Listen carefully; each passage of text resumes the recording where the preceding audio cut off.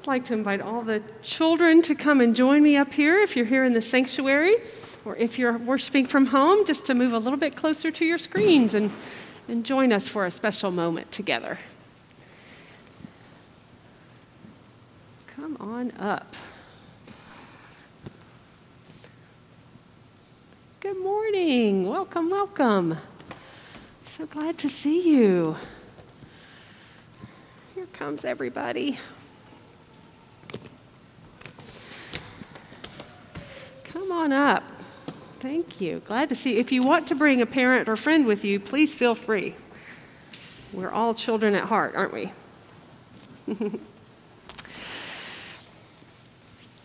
Okay, I'm wondering how many of you have ever seen the ocean? Have you ever seen the ocean? Some of you have seen the ocean. Well, the ocean, how many of you have seen the ocean? We've got a lot of people who have seen the ocean. One thing I love to do when I go to the ocean is to sit on the sand and just listen and watch the waves come in. So what I want you to do is close your eyes and imagine with me that you're sitting on the beach and you're watching the waves of the ocean. Let's make a sound that sounds like the waves.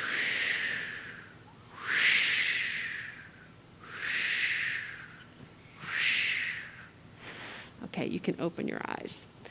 One of the things that's so amazing to me about the ocean is that it never stops. The waves just keep coming and coming to the shore, and they never stop. The ocean is never still. And that makes me think about God's love and how God's love is always coming toward us. God's love never stops. God never stops loving us. So I hope that sometimes you might close your eyes and think about the waves of the ocean being like God's love that is always, always for you. And God never, ever stops loving us. That's what our Bible lesson was about this morning. And if we learn nothing else in church, that's the most important lesson, that God always loves us and will never, ever stop loving us. Let's pray together. Gracious God, we thank you for loving us always, and that nothing will ever stop your love for us. We thank you for beautiful places like the ocean that can remind us of your love. Help us never to stop loving you, never stop loving ourselves, never stop loving our neighbors. In Jesus' name we pray. Amen. Thank you all so much. And if you're 3, 4, or 5, you can go with Pastor Maggie and Pastor Nancy to Children's Church. And otherwise, you can go back and sit with parents or friends.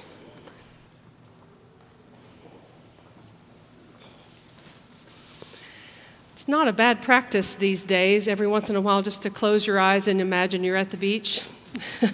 I find that helpful sometimes. This Sunday, we are coming to the end of our worship series that we have called Love Always.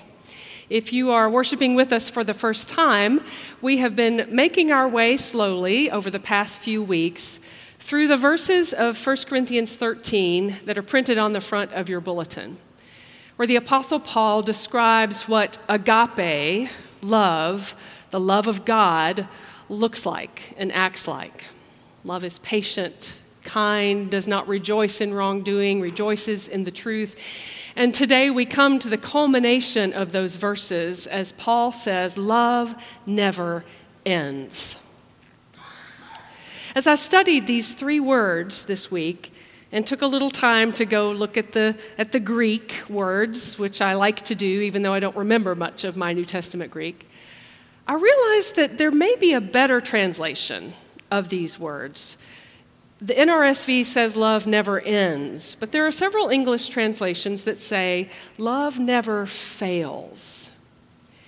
And the Greek word is actually ekpipte, which means to fall out or to fall off, to grow weary and stop, perhaps, to droop. And Paul seems to be saying that God's love never droops. never stops, never falls off. It is constant. It is always for us, always toward us. I was thinking about David and I went to the Predators game on Thursday, and it's not called halftime. I can't remember what it's called. The time between the periods, they had a contest, and they had 3 people who tried to hit the puck from one goal all the way down to make the other goal. And if they made it, they won $35,000. Nobody made it, unfortunately. But the third guy got really close, and he hit the puck, and it was going. And then this far from the goal, it stopped. That's ekpipte. God's love doesn't do that. God's love does not slow down or stop. It is always for us, constantly moving toward us, embracing us, working in us to transform us and the world. Love never fails. One of the reasons I was so drawn to exploring these verses of Paul for several weeks is because at the deepest core of my being, it is the deepest belief I hold that God is love. Unconditional love, always moving toward us. And our calling is to receive that love and to be shaped by it. To allow the agape of God to shape how we love ourselves, how we love other people, even how we love our enemies, as Jesus taught us to do. It is at the deepest core of what I believe. And yet this week I've had some questions about love and what love looks like lived out in our world. We've all watched with horror as Russian troops invaded Ukraine.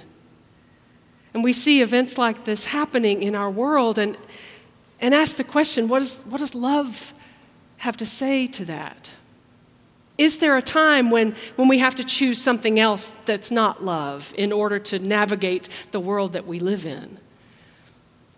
Some of you have heard me tell this story before, but when our son Tate was little, from about age 6 to age 12, it was all Star Wars all the time. We had lightsabers, we had blasters, we had the Millennium Falcon, we had all the action figures. And one time after church on Sunday, we were talking at lunch, and I asked Tate, what did you talk about in Sunday school today? And he said, well, we talked about love, and God is love, and you're supposed to love everybody, and love is good. And then he paused and said, but you know, sometimes love doesn't work, and you just need a blaster.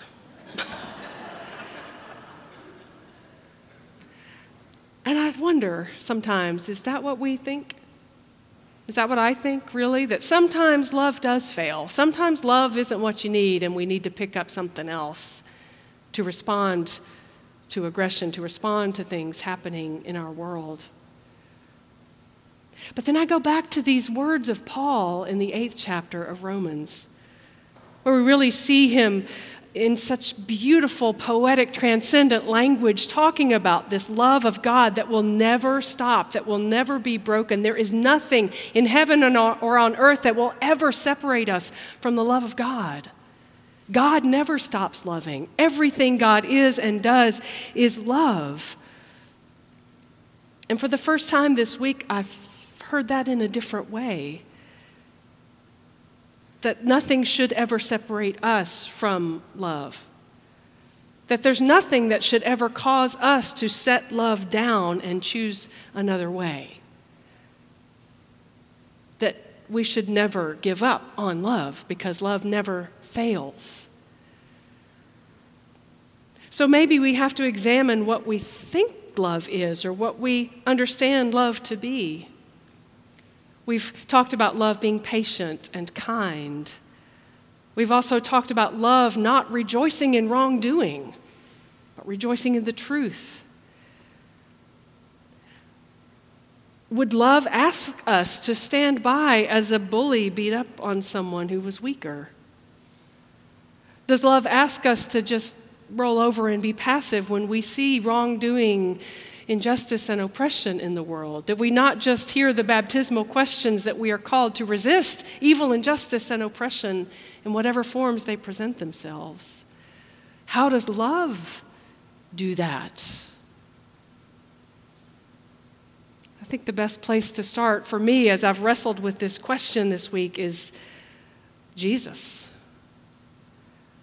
Love looks like Jesus going into the temple and knocking down all of the tables and calling the temple leaders to account for the ways that their practices were oppressing the people and how they were twisting the image of who God is.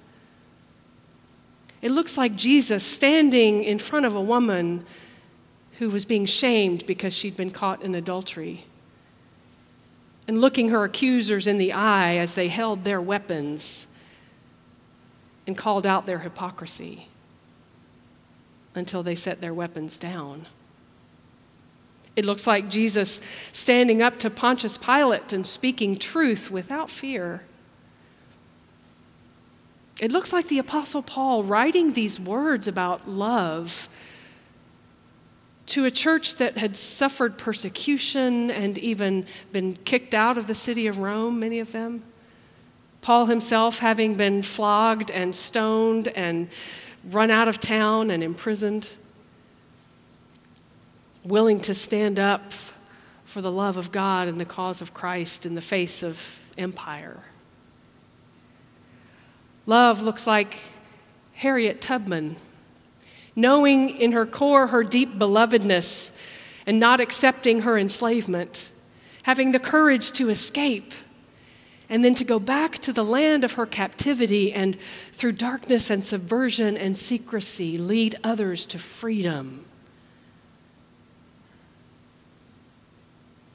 Love looks like a motorcycle gang forming a line of protection around a family that's mourning the death of a loved one so that angry, hate-filled protesters couldn't get to that family. Love looks like a family having the courage to gather around a family member and say, we love you enough to draw a boundary. And unless you get healing and help for your addiction or healing and help for your harmful, abusive behavior, we cannot continue in this kind of relationship. Love at times calls us to draw boundaries, to stand up, to resist aggression. Love is not just passive and allowing evil to have its sway or abuse to continue or untruth to be perpetuated.